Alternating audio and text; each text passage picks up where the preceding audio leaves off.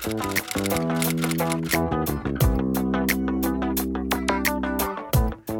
wait to come out, that you should try to gain rank or status before you do that. That's a bunch of bull. It's a new day in the music industry, and I can reach my fans. We're getting there. I've caused harm to the political agenda, and which I'm actually happy for. I would say probably the best message to them is that they're on the wrong side of history. Whether you're lesbian, gay, bi, transgender, or whatever, love is love. Shout it out to the world. The Michelle Meow Show, your A through Z, covering the LGBT, LMNOP, and everyone in between show. And now here's your host, Michelle Meow. Welcome to the show. It's Friday, so that means I'm out, and it's also hashtag FOF, or FOF, Friends on Fridays. This Friday, we will broadcast John Zipper's Week to Week show. The program today is brought to you by Pacific Fertility Center. When life needs a little encouragement, Pacific Fertility Center will be right by your side. Visit pacificfertilitycenter.com. And now here's Week to Week with John Zipperer. I'm John Zipperer, the host of the Commonwealth Club's Week to Week politics program. You can find out more about Week to Week and all of the Commonwealth Club's many programs, including videos and audio, at commonwealthclub.org. Now let's join this week's program.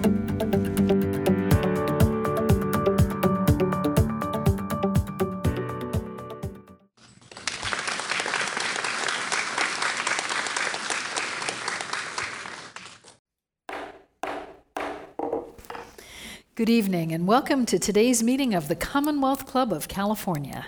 I'm Gloria Duffy, President and CEO of the club, our moderator and instigator for this program today. Today we're going to consider an issue that is crucial to all Americans: how we can improve our care of the chronically mentally ill. In the 1840s, a social reformer named Dorothea Dix surveyed the care for the mentally ill in New England and found them to be living in terrible conditions on the streets, in poor houses, and in jails.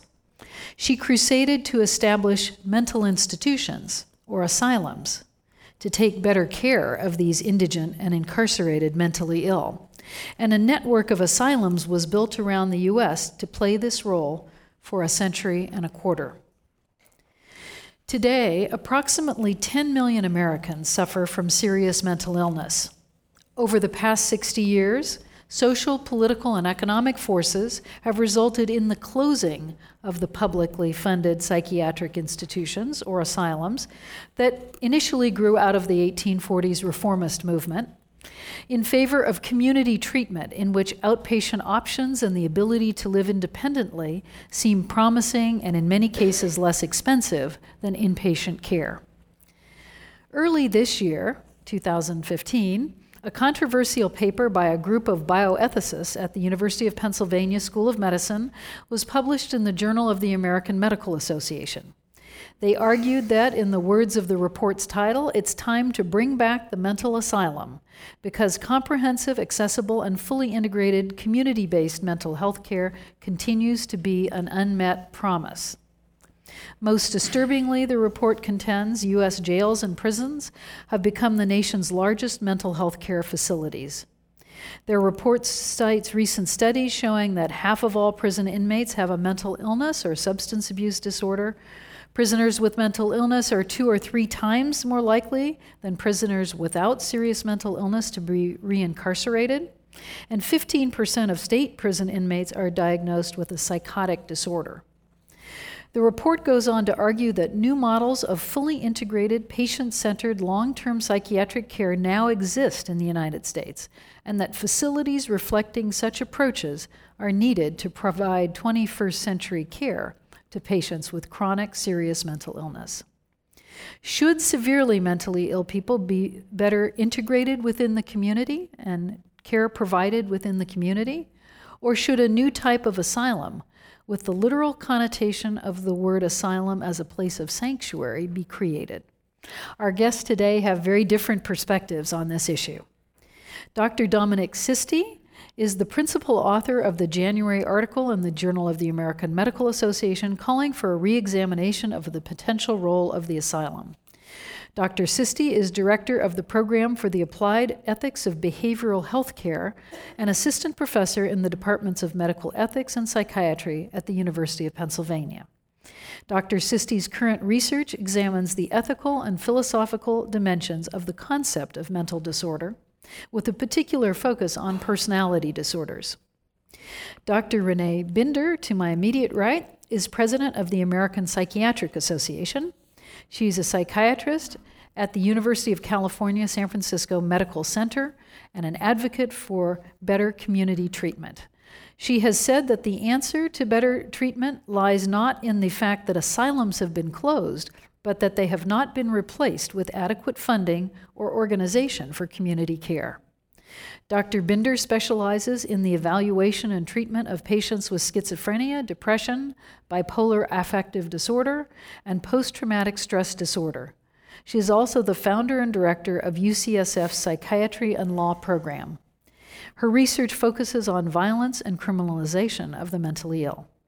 Please join me in welcoming Dr. Renee Binder and Dr. Dominic Sisti.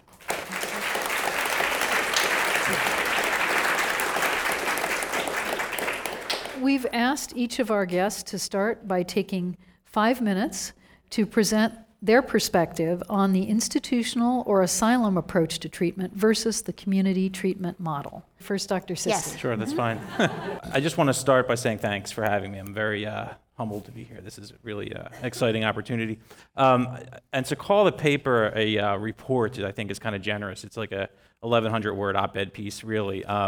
And we, in the paper, we try to make an argument that turns out to be somewhat controversial. And let me just first tell you why we wrote the paper, and then just kind of give you a sense of what we're not arguing, so that we don't get off on some tangents about bringing back, the institutions that were made so infamous in the films of the 1960s, for example. And then I'll give you a sense of what we want to, in sort of a positive way, bring back, if that's the right way to put it. So why did we write it? So my department chair and colleague and mentor, really, Dr. Ezekiel Emanuel, and I have been talking about this issue since he came to Penn in early 2012. And it turns out that Zeke happens to be a provocateur of sorts, and thought that it was time to write a piece on the really, I think, morally embarrassing state of mental health care in America. And as an architect of the Affordable Care Act, he sort of turned his, I guess, sights on mental health care as one of the next frontiers of health reform. And as an ethicist at Penn, I am specializing in the ethics of psychiatry and the allied behavioral health care field, and I've been very much disturbed by the way in which mental health care has been delivered in prisons, mostly. So, these things have been in the news, I think, nonstop, really, in the last 6 or 8 months. But, back in 2012, we started meeting and started thinking, geez, we really need to say something about this. And as bioethicists, it's weird because you would think that there'd be a whole area of research and a robust literature on the ethics of mental health care in America, and there really isn't.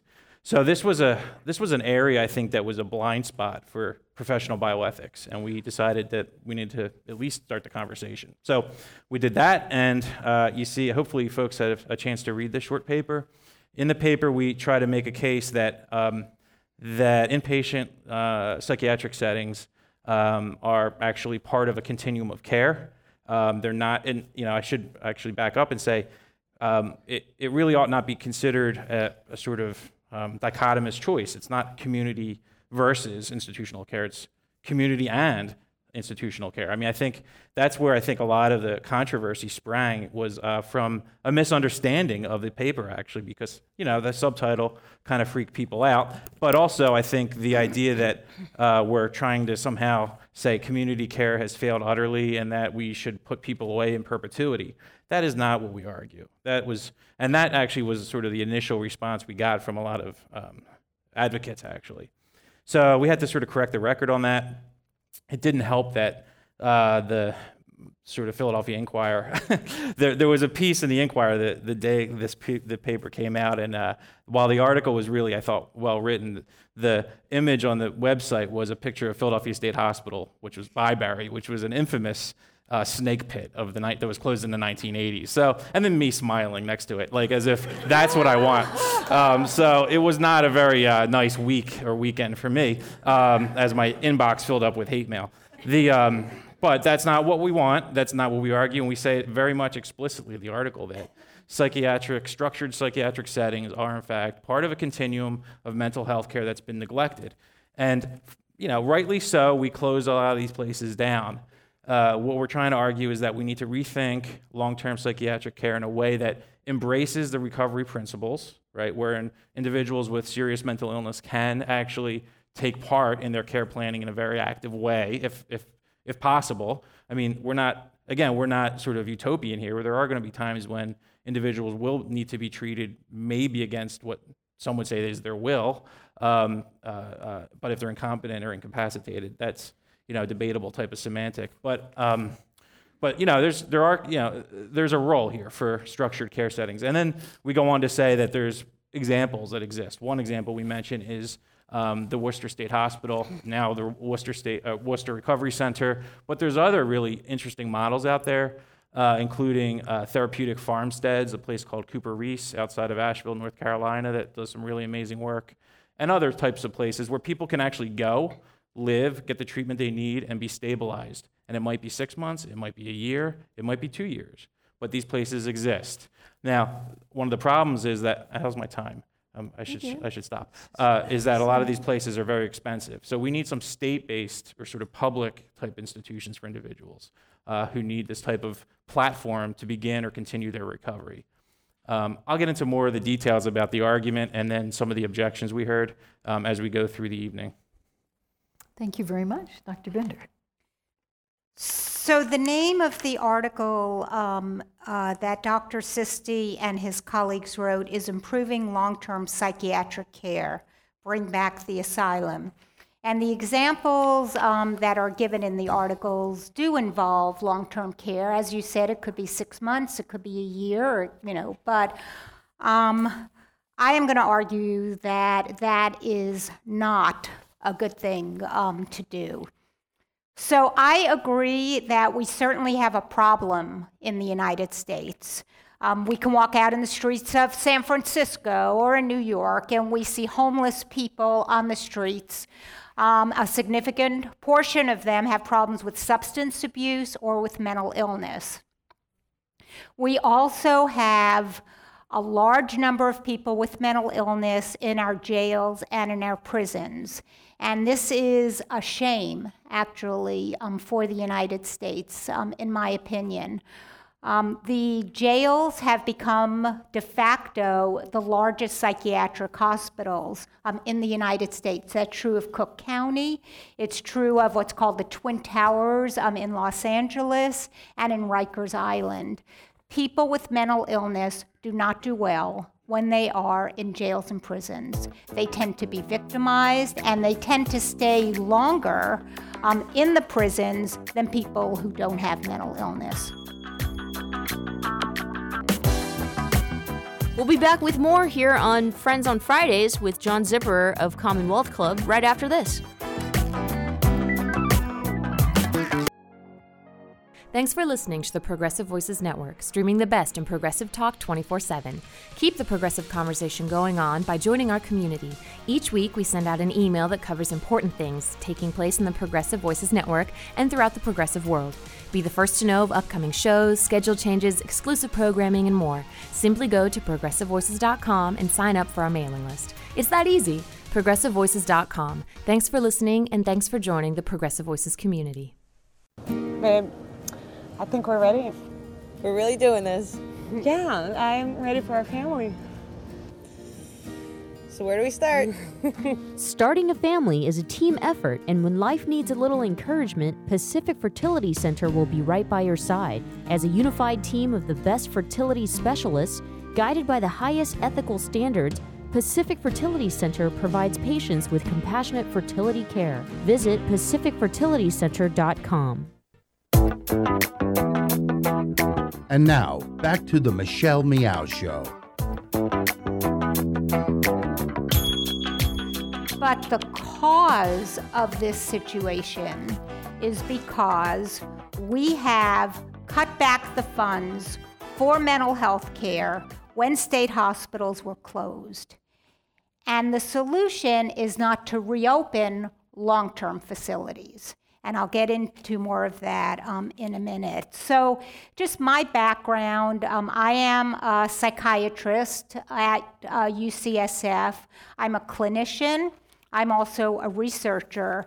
And I ran the adult inpatient services at Langley Porter Hospital for over 20 years. I started when I was very young, in the 1970s, and a lot of the state hospitals had closed, and they started to discharge patients from the state hospitals really in the 60s.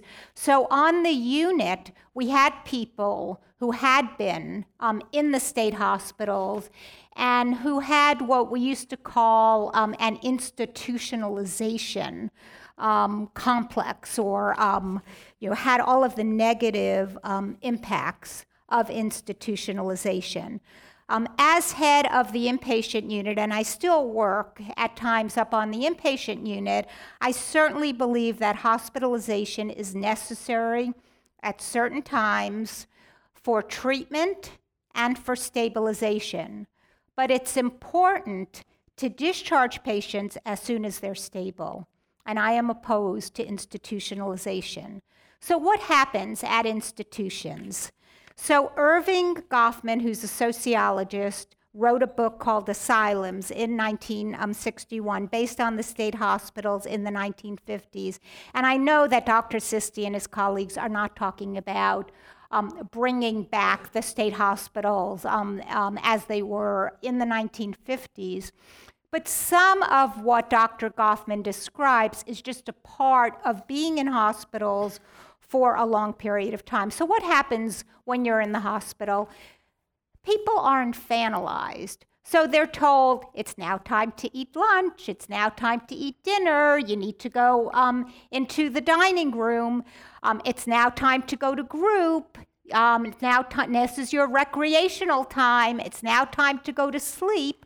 So people become very dependent as opposed to being independent and having autonomy. There's a lot of paternalism in hospitals. We know what's best for you. You need to participate. Take this medication at this period of time. And hospitals are not good for people.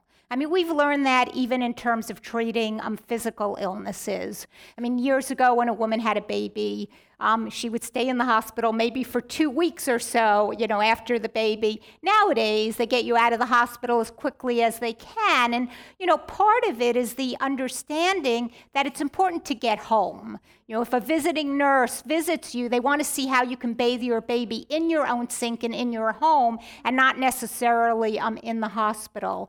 And there are complications to being in the hospital. It used to be when people had a heart attack, they would be at bed rest, they'd be at hospitals, for a long period of time. Now we talk about getting home, getting back into your usual routine. And in one of the commentaries that came out about this article, there is a psychiatric patient, a consumer, who describes what he feels about institutionalization. And I just thought I would read it because he says it better than I could say it. So his name is James Price, and he spent 5 or 6 years at the Philadelphia State Hospital. And so to quote him, he says, "It was hard living there. I had to stay in a day room and wasn't able to get out. We had a dormitory with 8 to 10 people. I got in trouble there a lot. They'd put me in seclusion restraints and give me needles." And then he says after he was released, he was able to live independently. He could see his friends and family. He could volunteer. He could even hold a job. So what is the solution to the situation that we see on our streets and in our jails and prisons? It's not asylums, but it's increased community programs, including programs for prevention and programs for early intervention. You know, as was mentioned, this year I'm president of the American Psychiatric Association, and we have a bunch of programs through our foundation, and one of the programs is called Typical or Troubled. And it's addressed to school systems. A lot of the school systems throughout the United States have adopted it. It's an educational program for teachers, and it helps teachers identify, is this typical adolescent behavior, or could this be troubled adolescent behavior? And the teachers are not expected to have the skills to intervene, but it's recognizing it and then referring to a mental health professional. And this is just an example of the kind of program. We certainly need an increase in funding. Nothing works without the increase in funding. And we need models besides putting people in long-term care. So one of the models that we actually use in San Francisco and in other jurisdictions, but certainly could be expanded, is the issue of collaborative courts.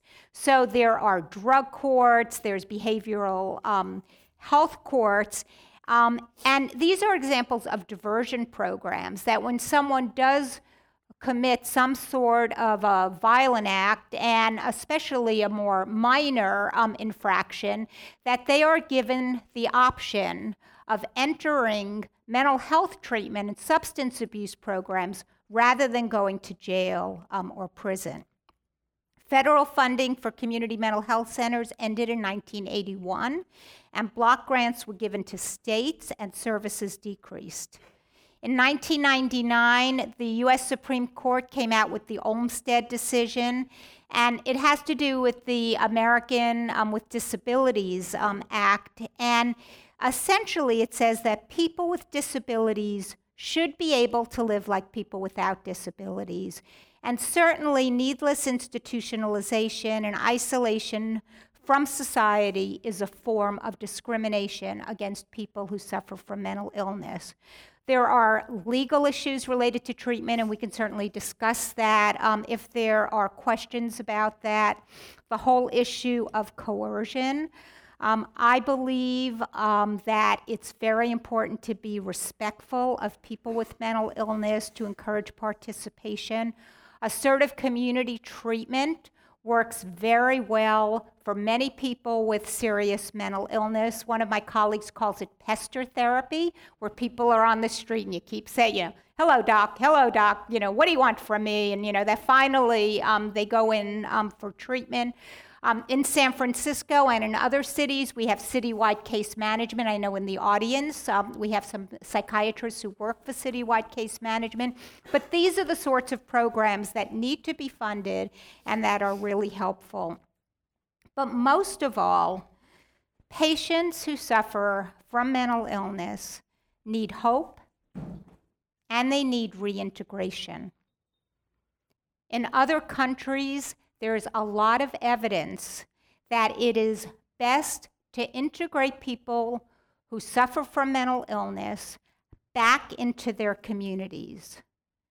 Asylums or removal from communities leads to hopelessness and dehumanization. What we need to give to people who have these terrible illnesses is respect, autonomy, and hope. So I will stop there. Thank you both very much. So I'd like to start with a couple of questions, and I'm getting quite a few audience questions, and I encourage some more. I'd like each of you to address how the improved institutional solution or the improved community care solution would address those behaviors or issues that are most problematic for the severely mentally disabled.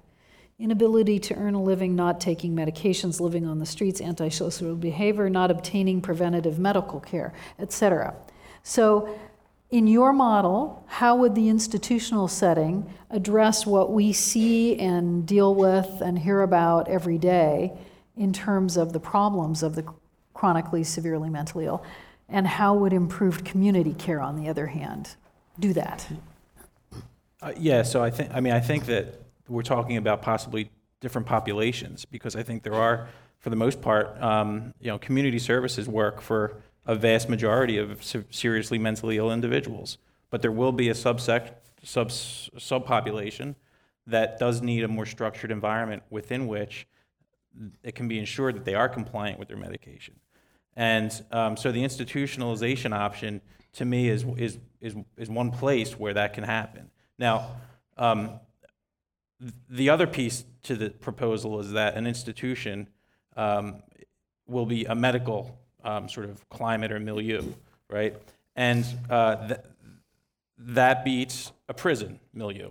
So, insofar as individuals who have acted out, who have behaved in the ways you've described, find themselves behind bars, those are individuals who maybe 30, 40, 50 years ago would have found themselves in state hospitals.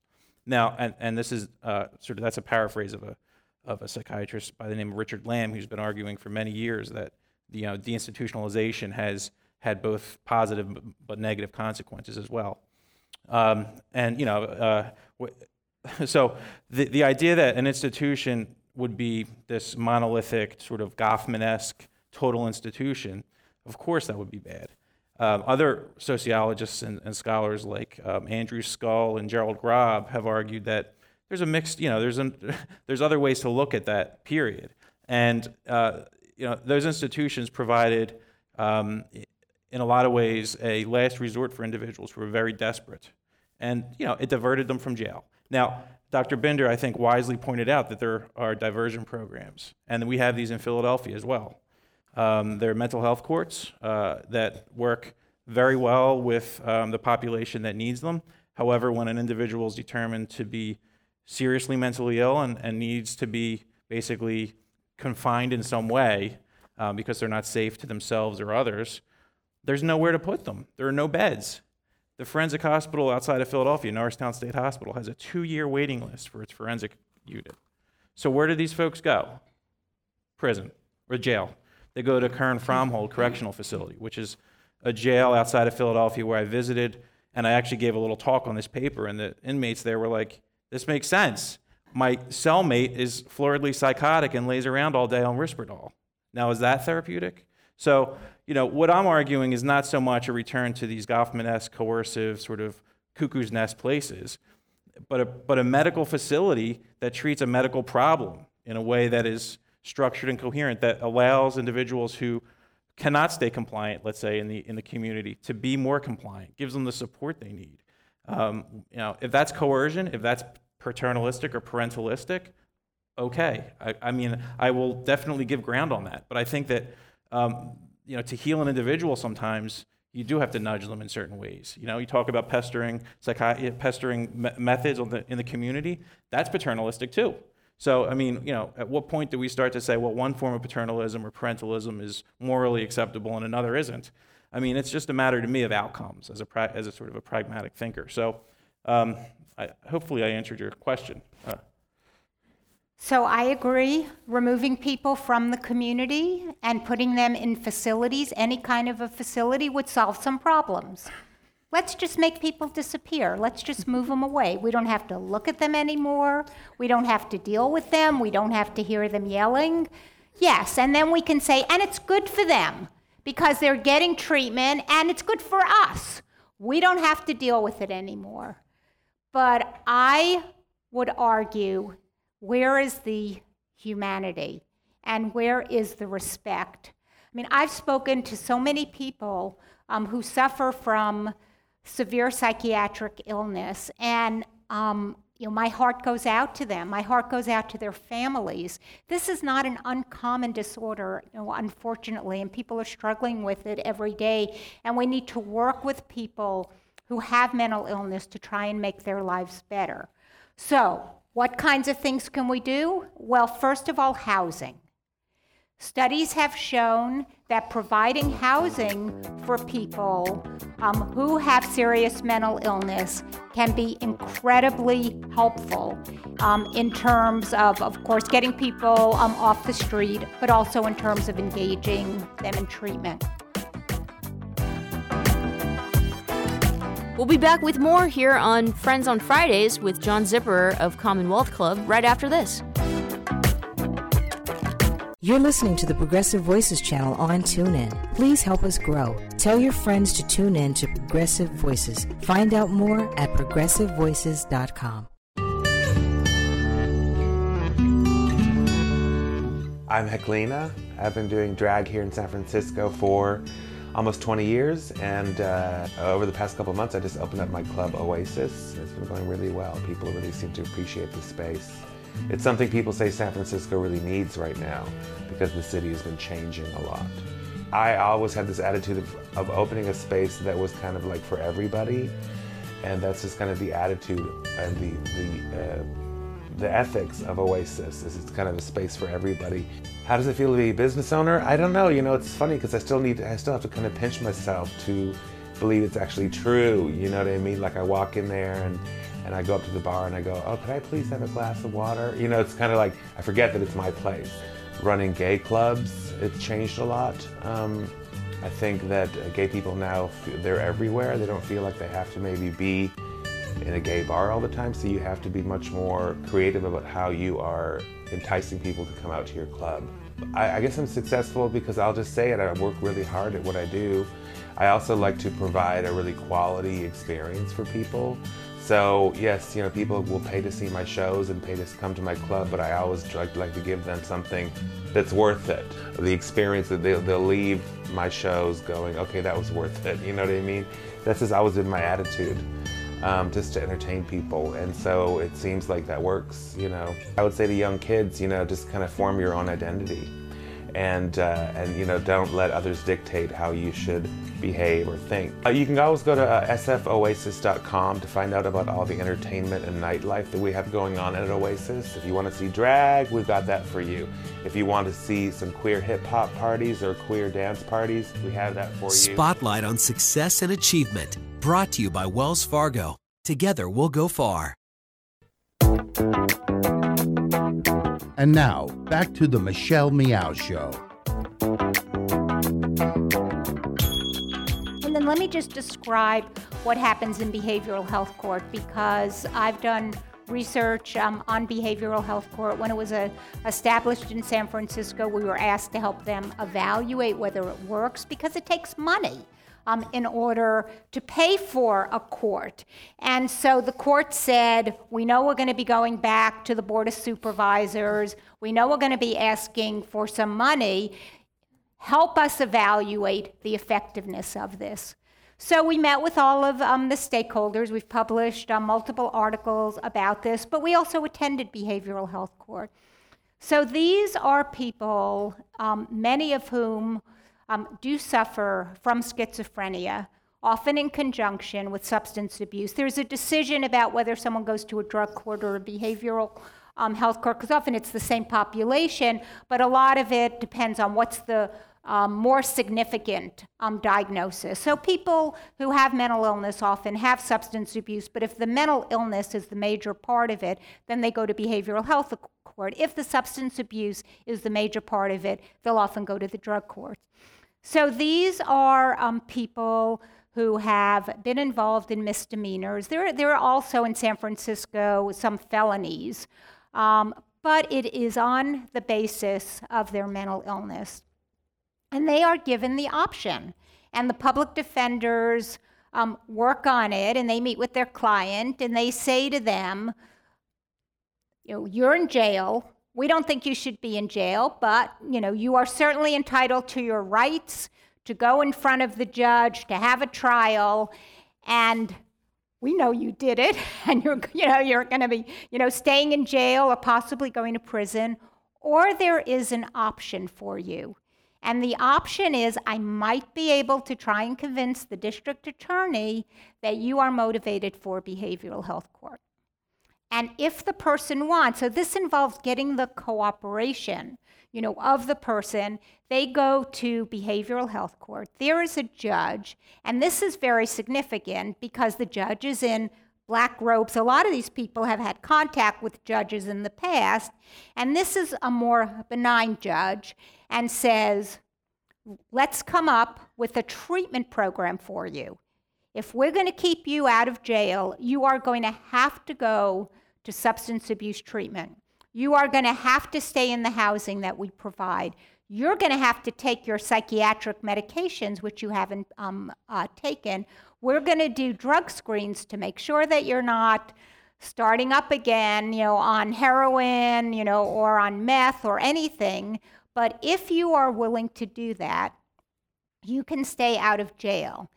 And then the person comes back to behavioral health court, often on a weekly basis, and the judge says, "How have you been doing?" And or the judge will say, "I got back a substance abuse screen, and I think you were using some drugs. We're going to give you one more chance." But it's a very different sort of situation at the graduation for behavioral health court, which is open to the public, by the way. So people graduate, they stand up. I mean, these are people who would, in the past, have been in state hospitals, would be in prisons doing really terribly. And for the first time, they have hope. I mean, they graduate, everybody claps for them.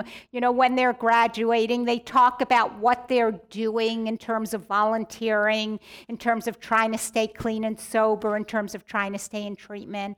I mean, this is what we should be working towards. This is the solution, together with housing, together with treatment that is funded well for all the programs that we know work very well for people with these disorders. So that is the solution. Are you talking about different populations? I don't think we're talking about different populations. I think that there might be, in my experience, people who have chronic psychotic illness with the appropriate treatment and with the appropriate supports, with the appropriate housing, can stay out of hospitals and can stay out of jails and prisons. We are talking about the same population. The different, in my opinion, I am talking about the patients who went in and out of Langley Porter Hospital. I am talking about people who have what we call serious mental illness. And we do have treatments that work for these people, and with adequate support systems, those are the people that I'm talking about. We have, as I mentioned, citywide case management here. These are the people who are on the street who are seriously mentally ill.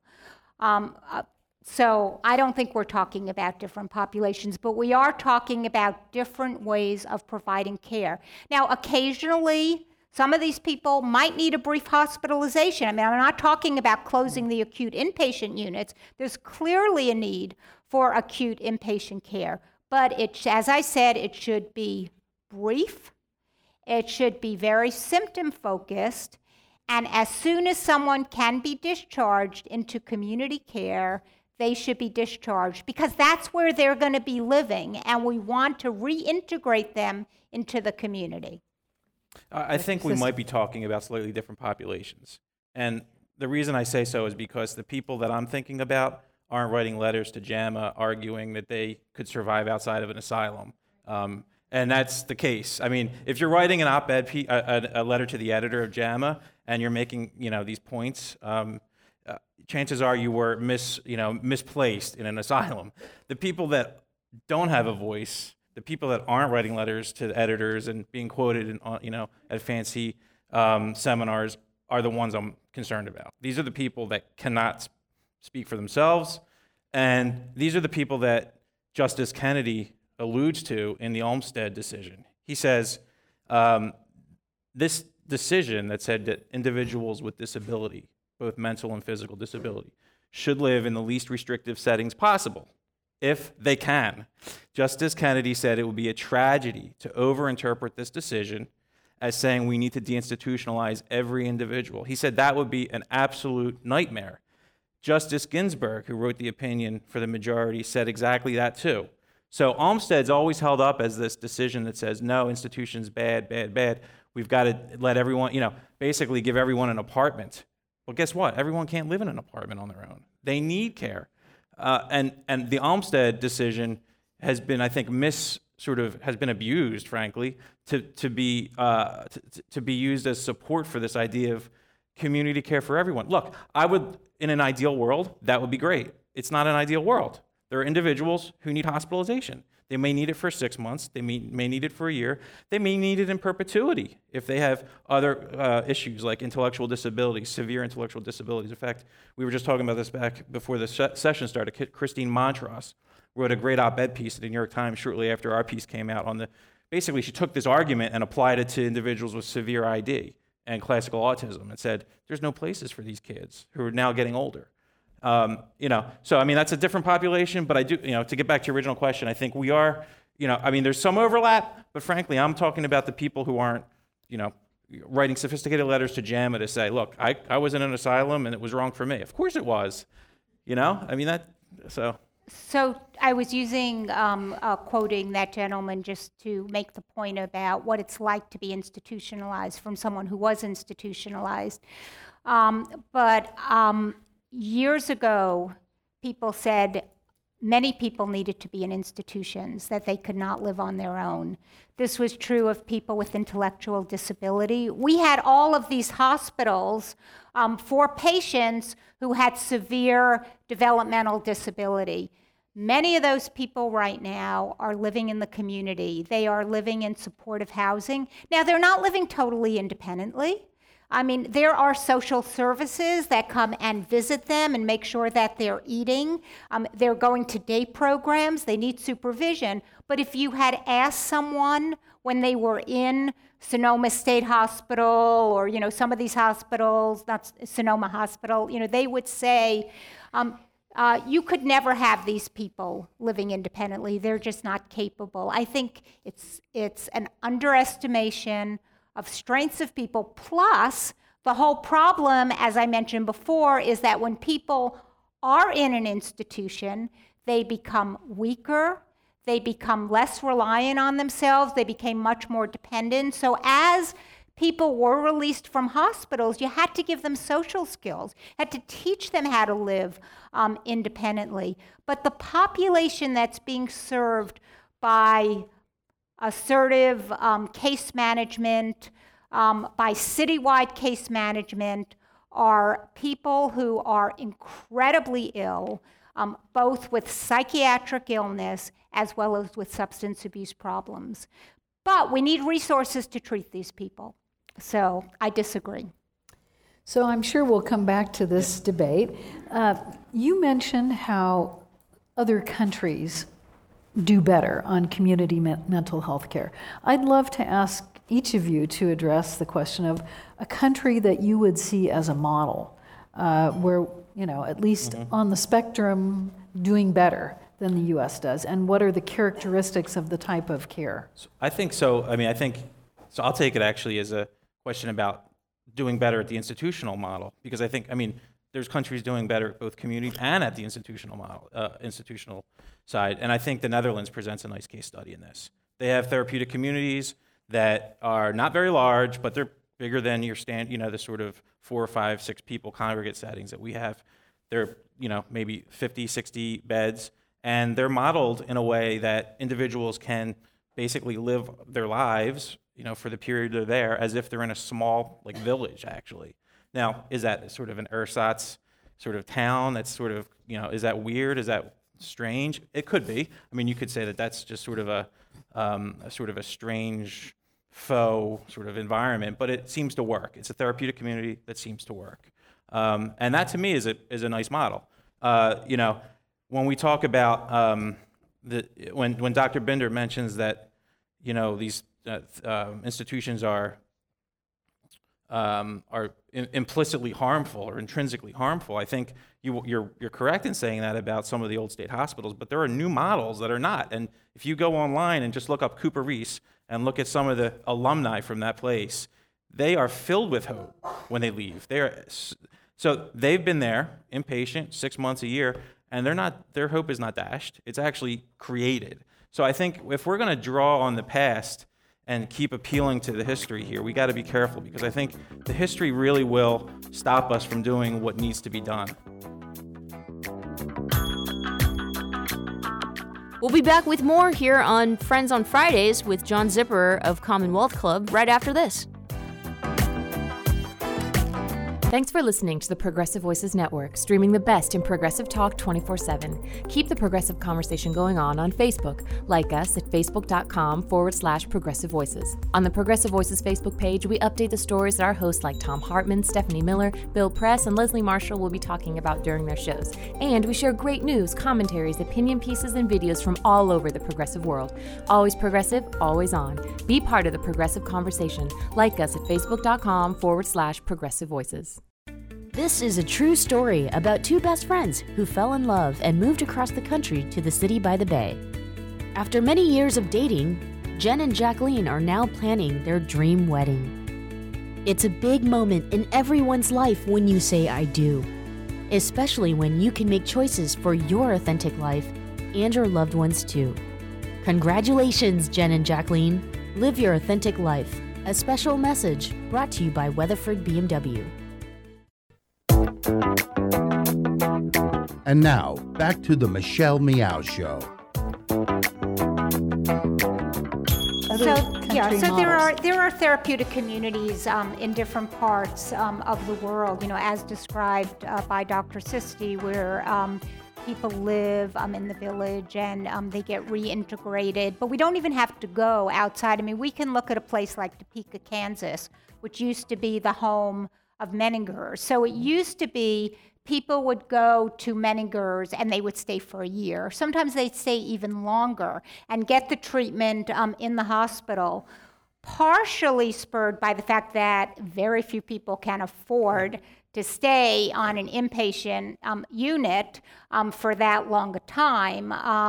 They started to have briefer hospitalizations, and as soon as someone could, they would go into day programs and they would live with people in Topeka and come into the hospital. So part of it was certainly financially driven in terms of the costs of inpatient hospitalization. But as they did it, they realized that this was even better because you didn't get the negative impact of, again, being told, in a very regimented way about what you have to do, which is not what everyday life is about, and it is harmful to people. And you can still get them involved in treatment programs. And those programs are expensive also, but they're less expensive than keeping someone in a hospital, and they work much better. So trying to get to this issue of civil rights and protecting people's independence and so on, in the vision of a more humane asylum, how would people get there? Mm-hmm. What would the steps be? Who would the decision makers be? So let me just back up and say coercion is the key question here. And we both agree that coercion is required. Let's be honest. Assisted outpatient treatment is really a euphemism for compulsory treatment. If you're saying to somebody, you better get on your meds or you're going into jail, that seems very paternalistic and very coercive to me. I'm okay with that, but let's be honest, it's coercive, right? So, if that's how we want to frame the discussion, let's just be clear about our terms. Assisted outpatient treatment is a euphemism for court-mandated treatment where you go to jail, basically. It works, it saves money, it's good, but it's coercive. So, what about coercion into the inpatient settings? Well, there might be times, and there are times, I think, when individuals want to be there, okay? So we don't even have to worry about it. In fact, there was just a piece about 3 months ago in the New York Times about a guy named Michael Megginson, who's at Rikers Island, been there for years. He's failed in every community treatment he's been in. His assertive care treatment teams have been there pestering away, and he cannot stay compliant. He himself wants to be in a hospital. There are no hospital beds. He's in Rikers Island, languishing. So there's a population that wants to be there. I've had friends who have had crises, suicidal, been told they're ready to go. They're not ready to go, they say. They're kicked out. This idea that less hospitalization, you alluded to pregnant moms after being... I can't tell you. I'm a young parent. I have 2 kids. When my wife had her first, she was out of the hospital within like 12 hours. She was not ready for that. I disagree with that premise that more hospitalization is all. I think weeks long can be bad, but I think you kind of get people stabilized and give them the care they need without looking at your bottom line and worrying about managed care concerns. That to me is the problem. So, sorry, I forget the original question. The idea. What would be the process through Okay. which someone So if an individual is seriously at a risk of harm to themselves, let's say they're cutting, self-harming. I remember a case I consulted on. A woman could not stop ingesting foreign objects. She was eating staples, nails, button batteries, pins, needles. She ingested a small pair of knitting scissors, right? She was in a community setting, in an apartment. They kept putting her back there. She kept doing it over and over and over. She went to this hospital, it was in Delaware, over 40 times to the ER in 1 year. She had X-rays. They were worried that the radiologists were worried they were giving her cancer because of the number of rads she had been exposed to, right? So to me, a person like that deserves, frankly, to be in a safe place, all right? Now, if she can be stabilized and brought home and given but I think there are people who actually need to be in a safe place. So if there's so she would be referred by that hospital who is X-raying Yes. her, or the police would bring somebody in, or they'd go. I'd hate to get the or- police involved. Yeah. I think that if it's a medical choice, and again, I go back to Olmsted here. Justice Ginsburg says that decision should be made by a qualified medical professional, and I trust that there are qualified. I mean, we can go back in time and say yes, there are all these medical professionals who said, "Oh no, you need to be locked away forever," and they were bad, they were wrong. But I trust today that we can have a system where there's oversight and transparency, where advocates can be involved, where family members can be involved, such that we can say to people, look, you better stay put for a while. That's all. So let's remember that we all have the right to refuse treatment, even if it's doing harm to ourselves. So someone who is having repetitive strokes or repetitive, transient ischemic attacks, and people say, you need to be on aspirin, you need to do something about it, and they say, I don't want to take it. If they don't have a serious mental illness, they don't have to take it. Someone who's having heart attacks and their family is saying, you need to get treatment for this, you need to exercise, you need to get your cholesterol down, you need to do all the things that you need to do to decrease your risk of having a heart attack, and the person says, well, thank you very much, but I'm not interested. That's okay. The time that we can do involuntary treatment, and it's a very limited thing, is when someone has a serious mental illness and on the basis of that serious mental illness, they are a danger to themselves, a danger to others, or unable to provide food, shelter, and clothing to themselves. That is the law in California. People do all sorts of things that are harmful to themselves, but we don't put them in psychiatric hospitals unless they have a major mental illness. And people do all sorts of dangerous things and are danger to others. If we think about the typical gang member who's constantly being involved in fights, we don't put them in psychiatric hospitals, even though it would get them off the street. And even though it's pretty clear they're a danger to others, the first thing they do is they're going to go and, stab someone, or shoot someone. So it is a very limited process. No, I was going to go, sorry. So when someone meets those criteria, it's appropriate as long as they meet their criteria. Now, people can appeal it. And I have sat through many, hundreds and hundreds of hearings where people do appeal it. And the question is, there's a judge who decides whether or not the person makes a good argument that they are no longer suicidal, they're no longer a danger, and that they are able to take care of themselves. Now, for people who don't want treatment, who have a serious mental illness, we have lots of tools that we can use. The less coercive it is, and the more respectful it is of civil liberties is the best process. Mandatory outpatient treatment, assisted outpatient treatment is controversial. couple of weeks ago, I went to the Royal College of Psychiatrists in England. I gave actually the keynote address about mental illness and violence, which is very similar in the British countries as it is to us. And there was a debate about assisted outpatient treatment. They call it something else in the British countries, and whether it works or not. And it works some of the time for some people under certain circumstances. It doesn't work for everyone.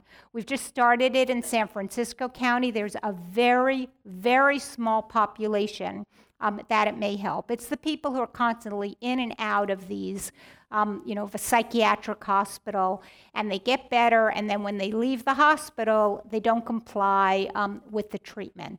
And so for those people, it is an extra tool. But there are lots of other things that work also, and it was very clear from the work they were presenting in England, and also from some of the studies that have come out of the United States. Good case management, good assertive community treatment, housing, a lot of things can work besides just the coercion, which may be necessary for certain people under certain circumstances. So quickly, Dr. Sisti, and then I'm going to pose our last question. Okay. Because we're just about out of time. I just wanted to weigh in there because I think in the example of the gang member, they go to jail, right? They are confined. They go to jail. So they don't go to a mental institution, of course. And the second piece was... I'm saying before they commit the violence. It's clear once people commit violence, they go to jail. I'm talking about someone who's dangerous. There are many dangerous people. Okay. We know they're dangerous. Okay. The other piece was that analogy over to, I forget what it was, statins or heart disease. I mean, we're talking about individuals who lack capacity.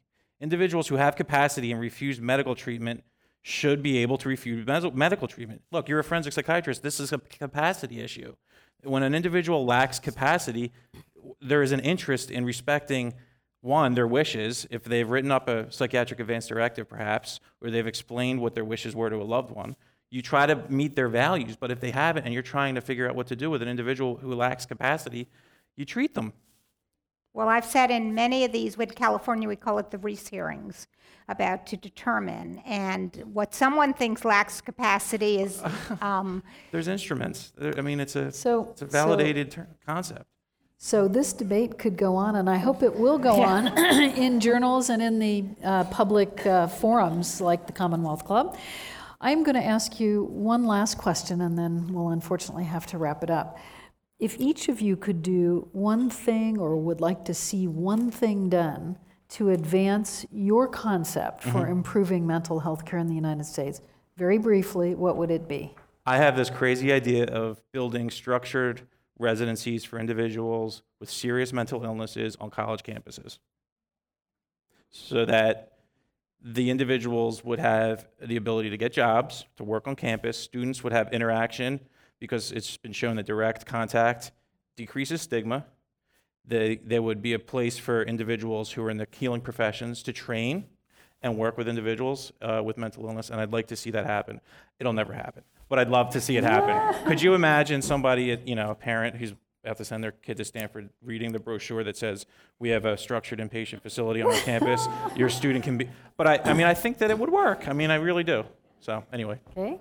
Let's come up with systems of care, systems of community care with different kinds of treatment that is well funded, where we involve patients in it, we involve providers in it, when appropriate, we involve family members, but let's give it adequate resources to really provide high-quality, evidence-based care, getting people reintegrated into the community as quickly as possible. If we had the money to do this, it's incredible what we could do in communities. This has been a fascinating discussion. Our thanks to Dr. Dominic Sisti, Director of the Program for the Applied Ethics of Behavioral Health Care and Assistant Professor in the Departments of Medical Ethic and Psychiatry at the University of Pennsylvania, and Dr. Renee Binder, President of the American Psychiatric Association and psychiatrist at the UCSF Medical Center, for debating this question of how best to improve mental health care in the U.S. Thank you to our audience here, our audiences on the radio and on the internet. I'm Gloria Duffy. Now this meeting of the Commonwealth Club of California is adjourned.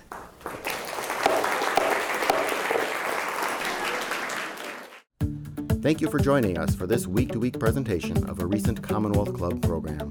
I'm John Zipperer, host of Week to Week, and I invite you to find us online at commonwealthclub.org and follow us on Facebook and Twitter.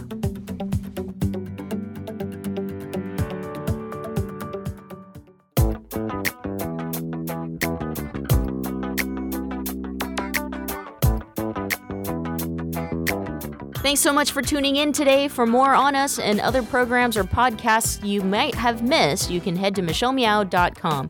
See you all next week.